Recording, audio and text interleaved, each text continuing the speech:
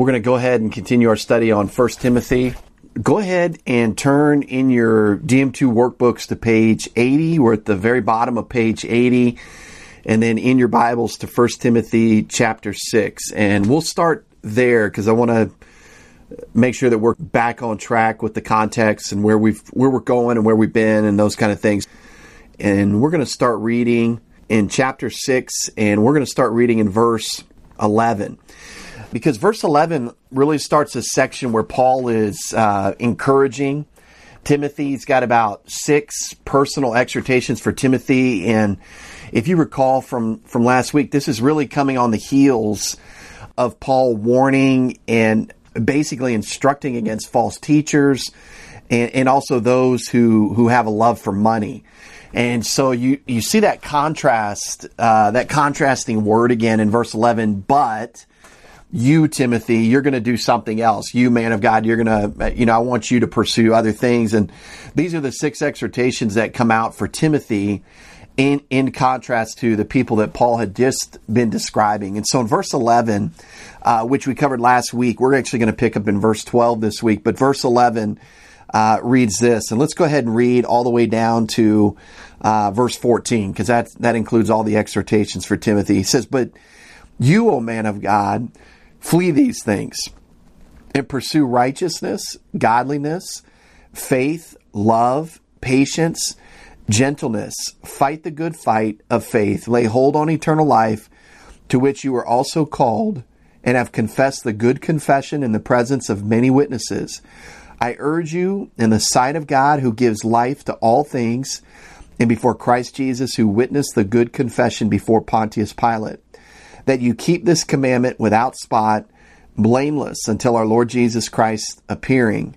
And we'll stop there and we'll pick up in verse 15 when we get there. But in verse 12, that third exhortation that we see from Paul to Timothy is this exhortation to fight the good fight of faith. And, after telling Timothy what to pursue, Paul commanded him to fight.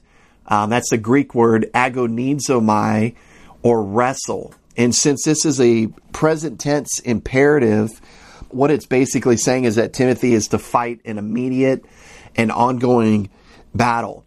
And some of you might see that Greek word there in the capital letters. You might be able to recognize an English word from that. And if so, you're right. It's where we get our word agonize or agony from. And so it was, in Paul's day, it was used in the public games. This word fight, agonizomai, or to agonize, was used to describe the intense struggle for victory. And so it represented the straining of every nerve and muscle to the uttermost for the purpose of winning the prize. And also, when you see that phrase there in verse 12, it says, fight the good fight of faith. And so it actually, it's got a verb there and it's got a noun. So it's almost like agonize the good agony of faith. And just to kind of give you a little perspective on how else this word is used, go with me to 1 Corinthians chapter 9 and just hold your place in 1 Timothy. We'll come right back. But 1 Corinthians 9, verses 24 through 26, Paul's going to use the same exact word, this Greek verb agonizomai, but here it's going to be translated compete. And you'll kind of see how it's used in context for the public games, the athletic games of the day. So in verse 24, Paul writes, "Do you not know that those who run in a race all run, but one receives the prize? Run in such a way that you may obtain it. And everyone who competes," that's our word, agonizomai, everyone who competes for the prize, basically puts forth every nerve and muscle for the prize, is temperate in all things, but they do it, they compete to obtain a perishable crown. But we for an imperishable crown. Therefore I run thus, not with uncertainty. Thus I fight, not as one who beats the air, but I discipline my body and bring it into subjection, lest when I have preached to others, I myself should be disqualified. And so you have this really interesting balance in this phrase that Paul gives. He says, fight the good fight of faith. He says, agonize, but walk by faith. Agonize in the concept of trusting God in your life. It seems to be a contradiction. So how do you agonize and trust in somebody else? It seems the opposite. If I were to say agonize in the wrestling match by tagging out and letting somebody come in and fight the match for you, it wouldn't seem like that would be much of a it wouldn't seem like that would be much agonizing. It wouldn't seem like that would be much stress or strain on your muscles. But these are the two metaphors, if you will, that Paul combines here. And the reason I think he does is the fight of faith requires active, agonizing struggle. It's a mental, volitional choosing moment by moment throughout our day. And so many believers get weary of trusting God day to day.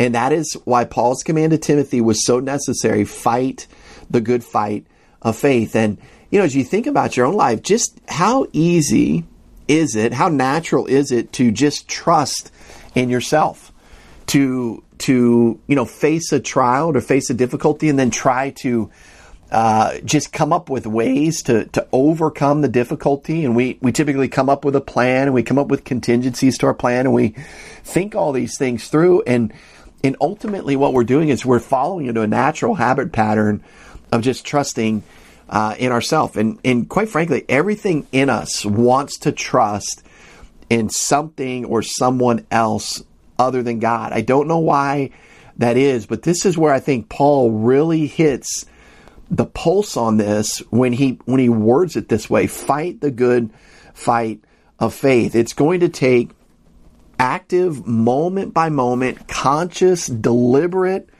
choosing to trust the Lord in our life. And when we talk about trusting the Lord, we're talking about relying upon His Word. We're talking about taking in truth and actually having an object upon which to rest, whether that would be God's character. We're trusting that God who says who He is, who He says He is.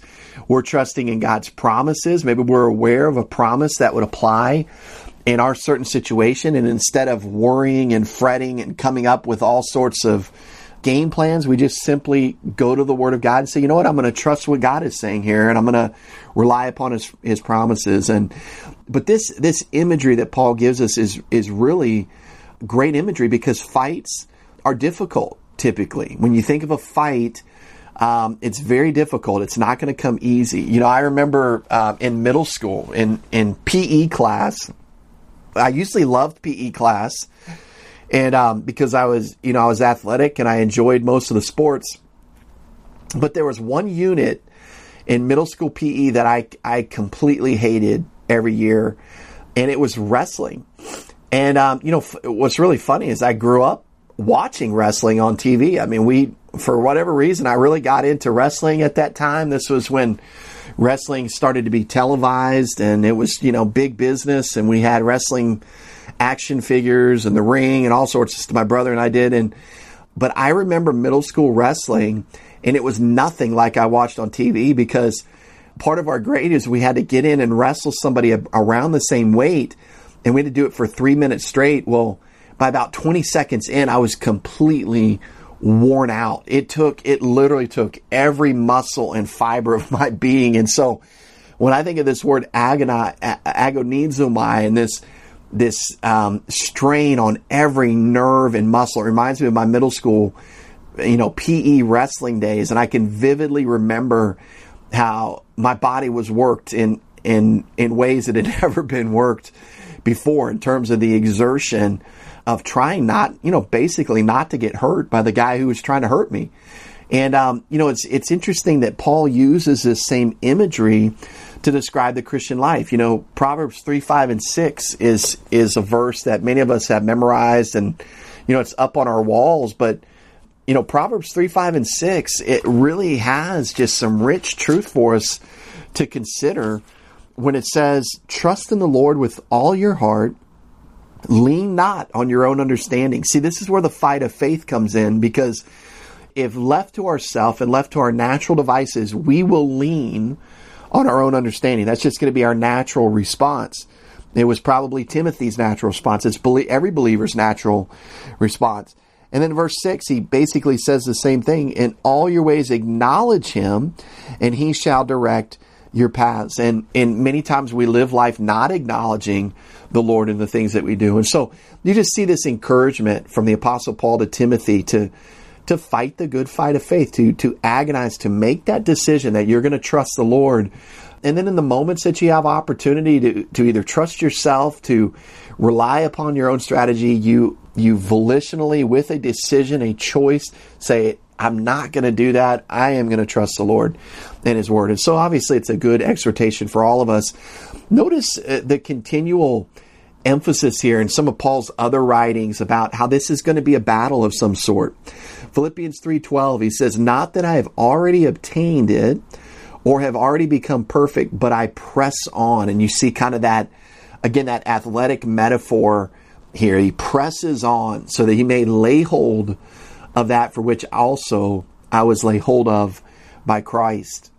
Colossians 1:23 says, continue in the faith, firmly established and steadfast. And then again, this emphasis, not moved away, basically not being pushed away or shift away from the hope of the gospel which you have heard. And then Colossians 1:29, 1:28, 29, again, another blend of this concept of laboring, putting forth effort, but doing it in conjunction with faith. And he says this, Paul writes this in Colossians 1:28, we proclaim him, admonishing every man, teaching every man with all wisdom, so that we may present every man complete in Christ. For this purpose I also labor, striving according to his power, which works mightily within me. And so what you see there is Paul using a lot of effort words, and yet recognizing that the power by which he can execute the Christian life or his ministry is being provided for him by the indwelling Holy Spirit. And so there's this concept of laboring, striving, but doing it according to the power that resides within him. And we learn from Ephesians 1 about that power. What is that power? Well, the very same power that God used to raise Jesus from the dead is the very same power that's at work in every believer. And so it's our goal as we live the Christian life not to overcomplicate things, but to simply learn how to walk by faith, how to fight that good fight, so that we are benefiting from the power that resides from in us and that works mightily within us. And so we see this blend that Paul gives, and obviously there's a lot more that can be said on this topic, but we see that thrust. And so let's go back to 1 Timothy chapter 6. And then we see, not only does he tell him to fight the good fight of faith, but he also says, lay hold on eternal life, to which you are also called and have confessed the good confession in the presence of many witnesses. And so in the New American Standard, it says seize, not lay hold, or it describes it as seize in the curriculum. It's take hold of the eternal life. And to take hold of something was to grab something with the goal of restraining it. It is holding something very close and not letting it go. And what's really interesting here is the way that Paul words this. Take hold of the eternal life. And the eternal life is Lord. You know that the word the definite article there is in the Greek text. And so the New King James doesn't keep it, but many of the other translations do. If you use another translation, it keeps the word the in there. And so it's not lay hold on the eternal life, it's lay hold of the eternal life. And so who is the eternal life? Well, it's none other than the Lord Jesus Christ. And this is one of the easiest things that we do as believers, is to forget the love of our lives, the Lord Jesus Christ. In fact, Revelation 2:4, the very same believers that Timothy was ministering to, the church at Ephesus, is described in a letter by Jesus Christ to the church when he says this about this church. Revelation 2:4, he says, nevertheless, after giving some commendations to the church, he says, nevertheless, I have this against you, that you have left your first love. And he's speaking of himself. They had left, not lost, but they had left their first love. They had moved on to other things, and their relationship with Jesus Christ had become kind of a wooden list of measurements of things that you do, and they had lost that relational fellowship aspect in the relationship. It was there; they could still have it, but they had purposely chosen to drift or to move away toward these things that they were doing very well. And churches do this all the time. Believers, we do this all the time. We can get so involved in many good things: Bible studies, mission work, service projects. All of these different things that should be outflows of our fellowship with the Lord. Instead of becoming outflows, they become the main things. The Lord ends up getting pushed out, and then all these other things become our primary focus and our primary measurement of the relationship and whether or not it's good. And imagine conducting your marriage that way. If someone was to say, John, is your marriage, good? Is it in a healthy place? And I responded, I take the trash out for Carrie, and I do the dishes for her once in a while. And, every once in a while I cook dinner, and every once in a while I bring home dinner, and, I take care of the yard. And if I just started going through a list those are all good things necessarily. They may even show my wife that I love her, but that would be an odd answer for somebody to describe the quality of their marriage. I do all these things.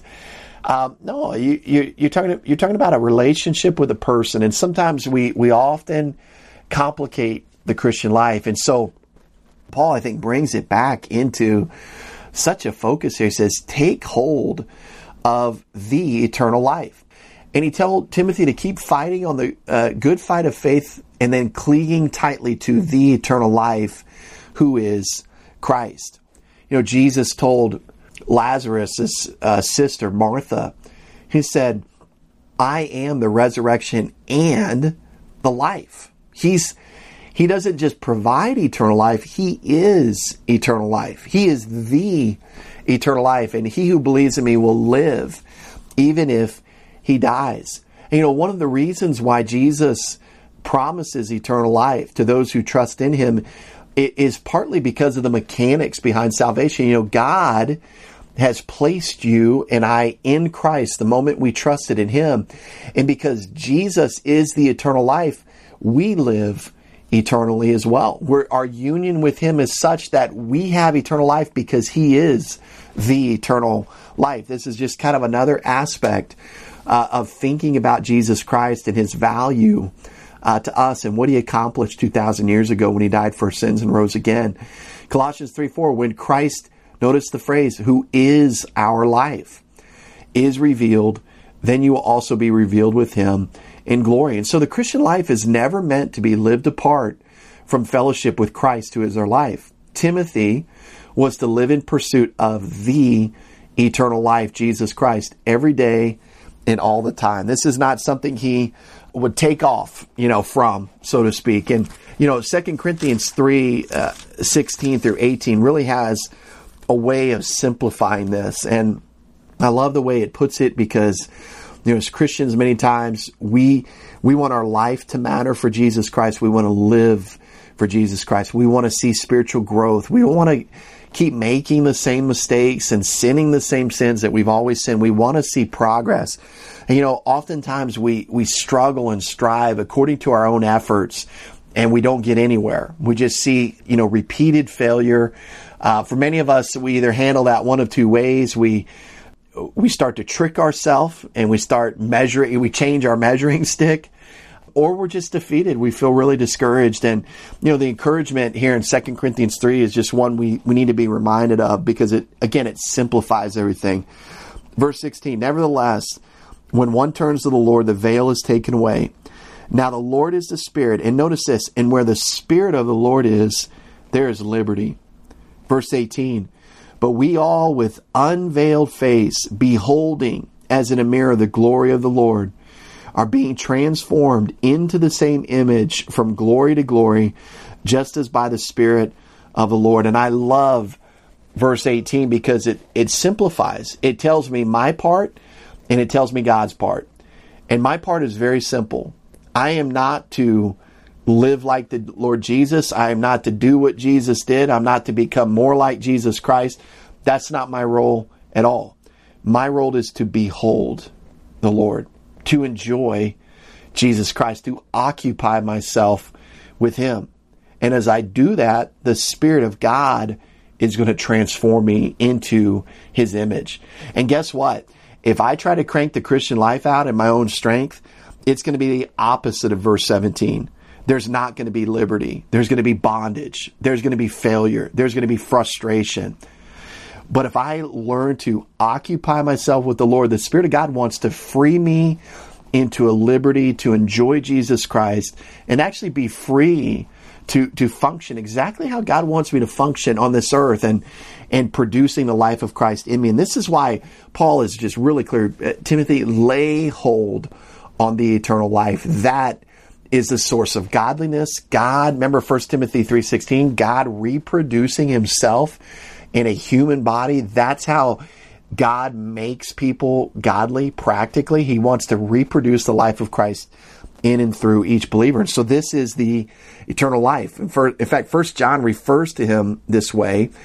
1 John 1:1-2, it says, what was from the beginning, what we have heard, what we have seen with our eyes, what we have looked at and touched with our hands concerning the word of life.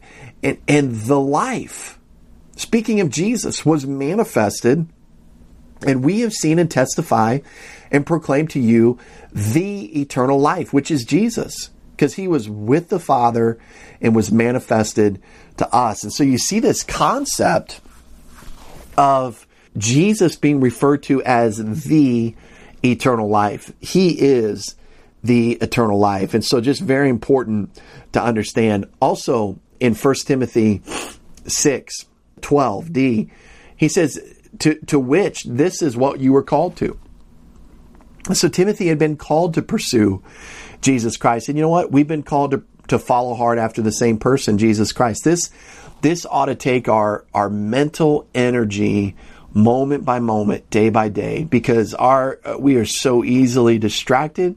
We're so easily pulled aside here and pulled aside there. And we're to take and lock in with our mental energy to be occupied with Jesus Christ. This is what we're called to. And you know, John 15, there's that cross-reference there, verses 4-5. And we learn that our only way to be fruitful in the Christian life is through our connection with the vine. You know, the emphasis in John 15 is abide.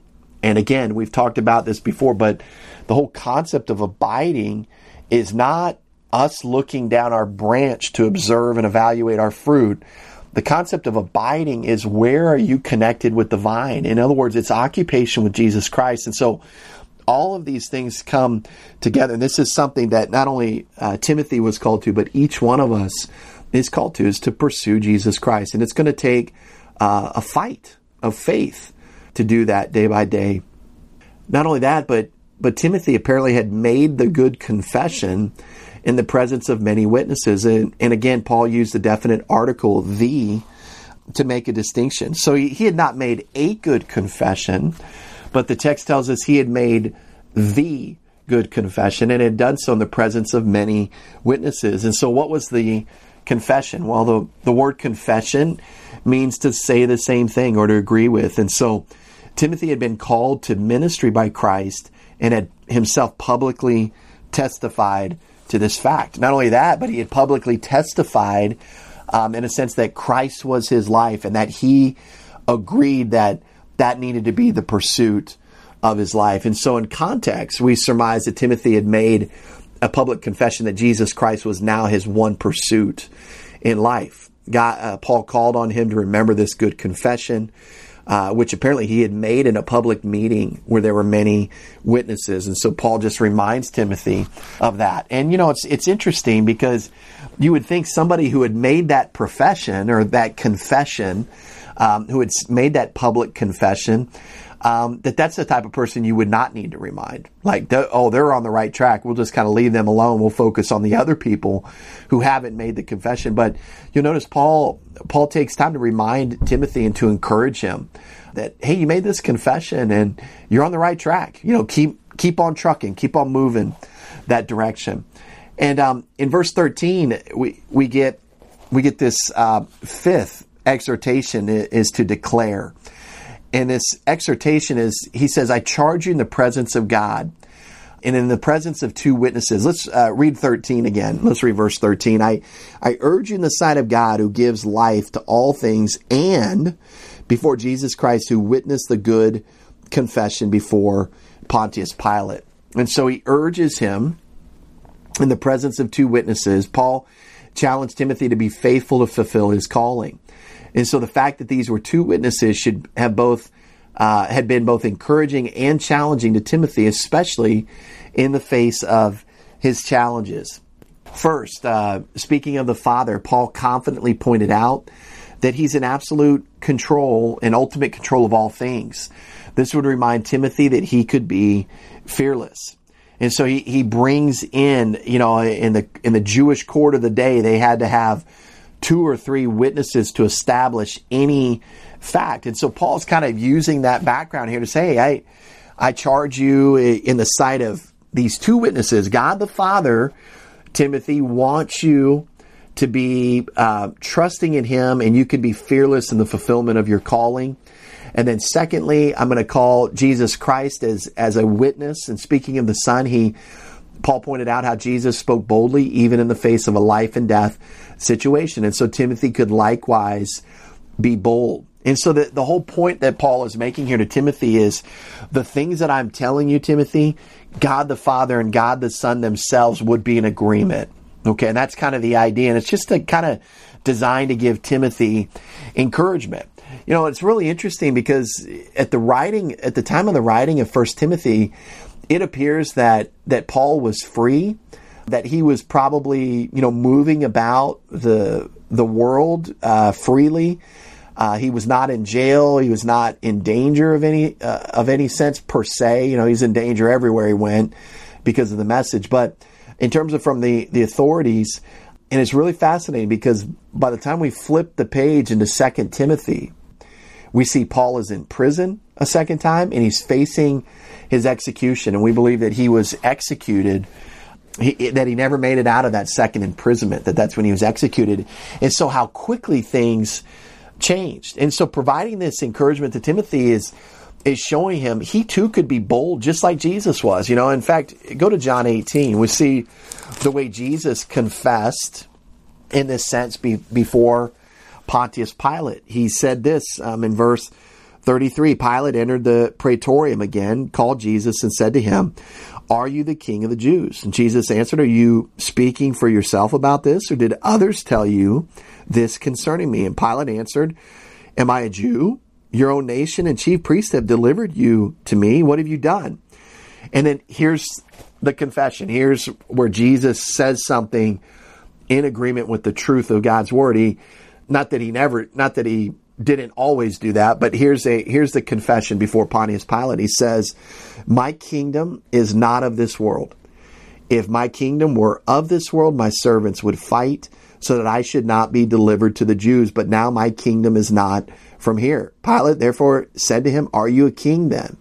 Jesus answered, "You say rightly that I am a king. For this cause I was born, and for this cause I have come into the world, that I should bear witness to the truth. Everyone who is of the truth hears my voice." And so we see this very bold confession by Jesus Christ in the face of a life and death situation with Pilate. He could have used his words in such a way to kind of weasel out of dying there, but he didn't. He gave a strong, truthful confession, saying what was true in agreement with God. And so here's the encouragement to Timothy. This is the charge.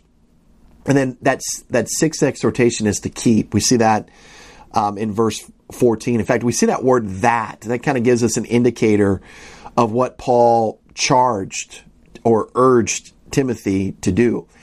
And he simply said this, that you keep the commandment without stain or reproach until the appearing of our Lord Jesus Christ. So what was this important commandment that Timothy needed to guard? Well, before we look at that, the word keep, the word translated keep, means to attentively watch or guard. And so the word itself was used of a warden's vigilance over prisoners. Okay, the idea is that if you're guarding or watching something, you don't take your eye off of it. It's a highly valuable thing that you're watching in that sense.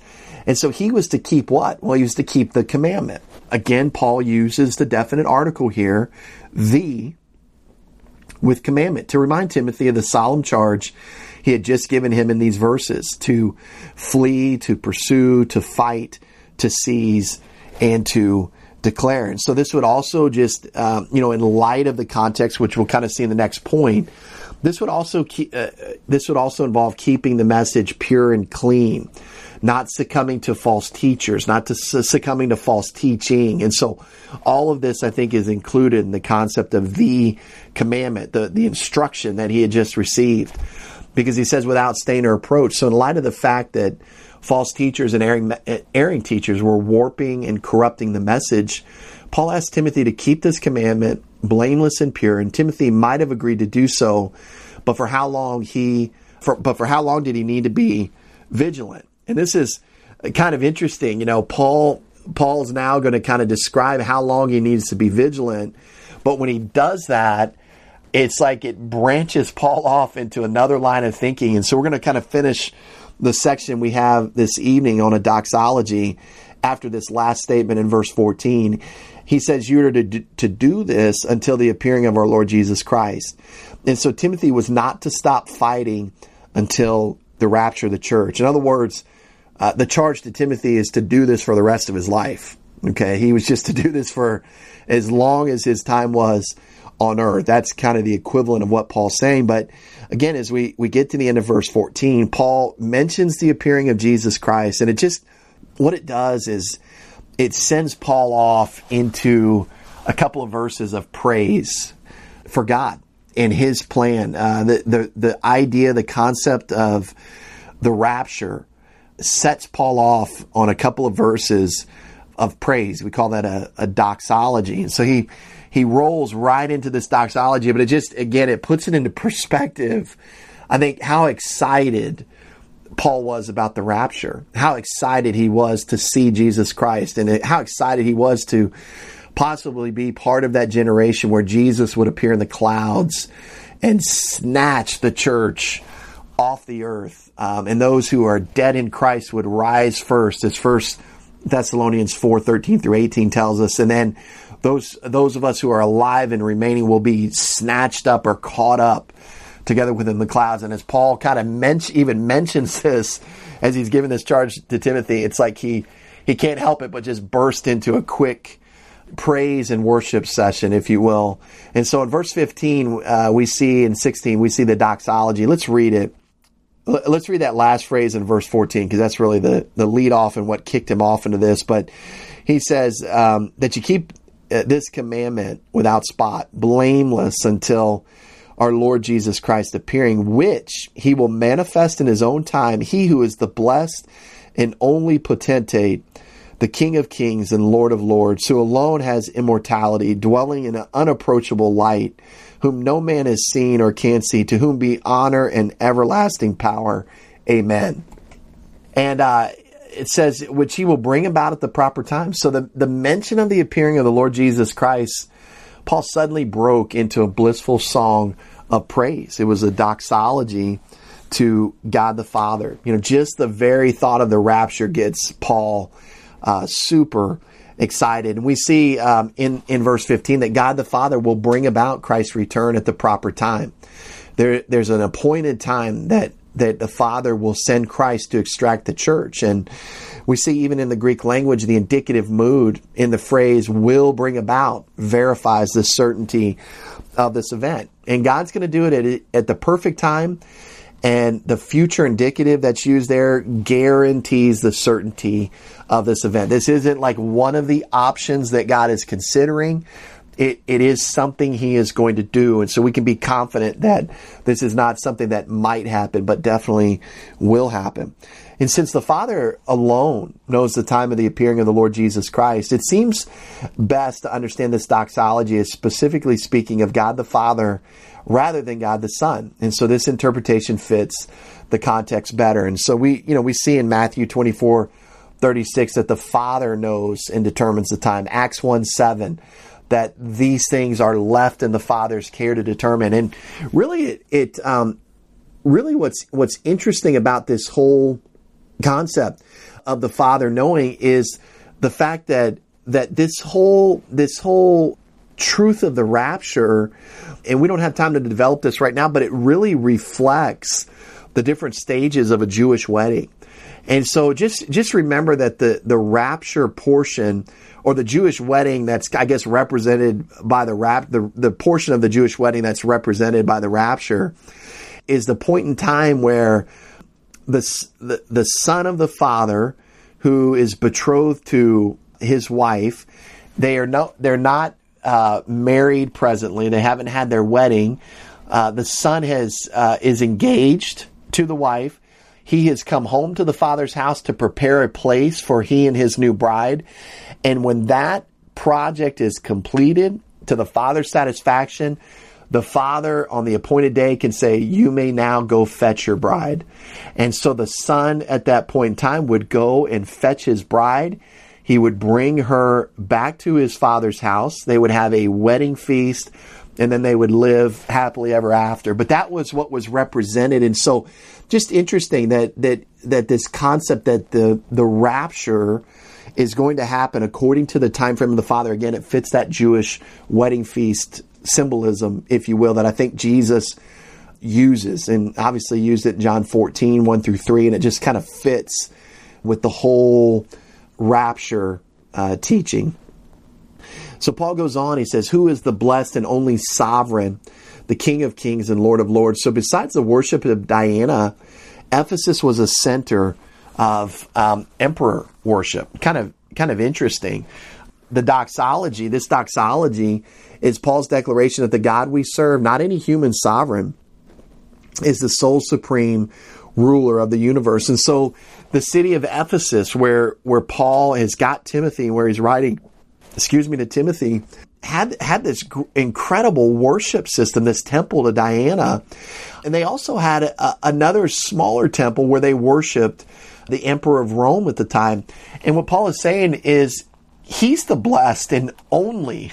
I like that word because it's very exclusive, and it should have been something that got the Ephesians' attention, the Ephesian believers. Timothy, as he writes, and as Timothy's reading this in the shadows probably of the temple of Diana, to say, you know what, this is big and impressive out here, this temple, but we worship the only sovereign, the only one who is the highest authority. And so God the Father is described as the blessed and only sovereign. This means simply that he's the one who occupies the highest position of power and authority in the universe. God the Father, interestingly enough, here is described as the King of kings and Lord of lords, even though these titles also describe the Lord Jesus in Revelation 19:16. In this verse, they refer specifically to God the Father. Kind of interesting. I think of King of Kings, Lord of Lords. I think of Jesus Christ typically because of the use of those phrases in Revelation 19. But here it's used of God the Father. And we look at 1 Corinthians 15, we'll turn there in a second, explains that in the end, the Father will be irrefutably seen to be king over all kings and Lord over all lords. Turn with me to 1 Corinthians 15 really quickly.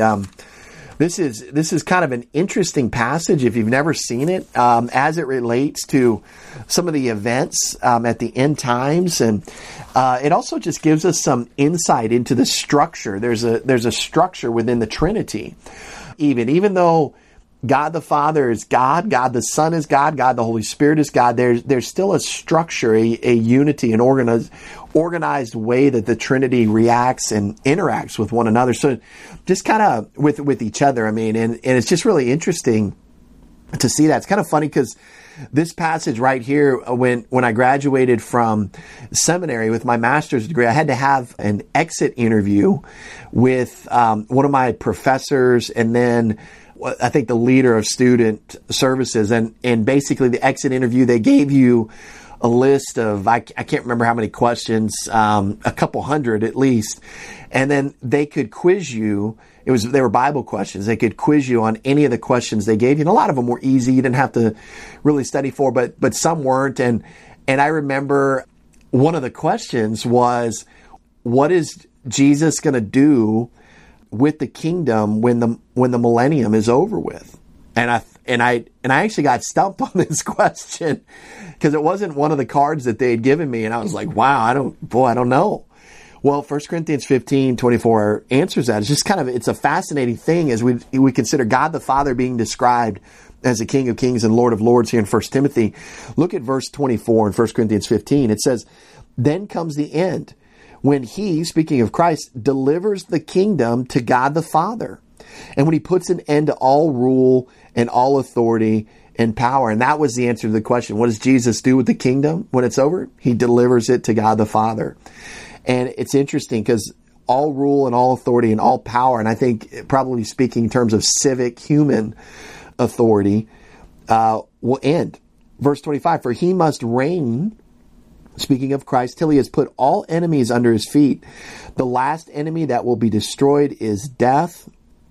That's a big hallelujah. Verse 27, for he has put all things under his feet. But when he says all things are put under him, it is evident that he who put all things under him is accepted. Now when all things are made subject to him, then the Son himself, notice this, will also be subject to him who put all things under him, that God may be all in all. And so there's that structure you see within the Trinity where Jesus, the same word is used of wives in Ephesians 5, this word subject, that wives are to submit to their own husbands there, to just place themselves under. And here we see Jesus, an example for wives as well, of placing himself under God the Father. So just kind of interesting there, as we see this doxology in 1 Timothy, and how that relates to some of the things we'll see at the end of the millennial kingdom. Now, describing God, Paul goes on to say, who alone, notice those exclusive words he uses, possesses immortality and dwells in unapproachable light, whom no man has seen or can see. To him be honor and in eternal dominion. Amen. And no, in the Greek, it doesn't say a woman also. It's just amen. So no one is like God. He alone deserves honor, respect, and reverence. God the Father is described as the one who alone possesses immortality. This not only means that God cannot die, but he alone possesses this innate characteristic. In fact, what were we just talking about Jesus earlier? He is the eternal life. And so God the Father possesses immortality. God himself in all three persons of the Trinity possesses immortality. They are eternal life, each member of the Trinity. And so he alone possesses this innate characteristic. People do not have this attribute in themselves, but thankfully they can be given everlasting life through the gospel as a free gift from God. And so God the Father is also described as the one who dwells in unapproachable light. And this means he's so unattainably perfect, no one can approach him as they are. If they tried to, they would die. And we see that in Exodus 33 in Moses' interaction with God. And God said to Moses, you cannot see my face, for no man can see me and live. And that is just a mind-blowing concept, that God is so holy that if someone were to see him or approach him without the proper righteousness provided by his Son, they can't even live. They would die. He's that holy. It's just incredible. And then letter C, God the Father is described as the one whom no man has seen or can see. And this refers to seeing God in his true essence. One of the beautiful things about the gospel, the incarnation of Jesus Christ, is John 1:18 says, no one has seen God at any time. The only begotten God who is in the bosom of the Father, he has explained him. And so in order to know God, he has revealed himself through the incarnation of Jesus Christ. And so obviously that's just amazing. It's kind of fun to see Paul just in there and get really excited about the rapture of Jesus Christ. And so that'll kind of close us out tonight. Let me close this with a word of prayer. Lord, thanks for the evening, just the opportunity to open your word. Just even this burst of excitement as recorded by the Apostle Paul is just really encouraging to see just another believer get so excited about your soon return. And Lord, we're excited about it. It kind of takes our mind to that moment when you will appear in the clouds and you will raise those loved ones of ours who have died in Christ, who are believers, who had trusted you for salvation, and how they're going to be raised from the dead, and that they'll receive their glorified bodies at that moment, and how we who are alive and remain will be caught up with them in the clouds. We look forward to that homecoming, Lord, and so we pray, like John does in Revelation, come quickly. We long to see you. We long to be with you. In light of everything that's going on in our world, it would be even greater if it was sooner. We know that that's in your timing. We trust you with all those things. And again, we just thank you for the truth that will happen one day. We would love to be the generation that experiences it. And it's in Jesus' name we pray. Amen.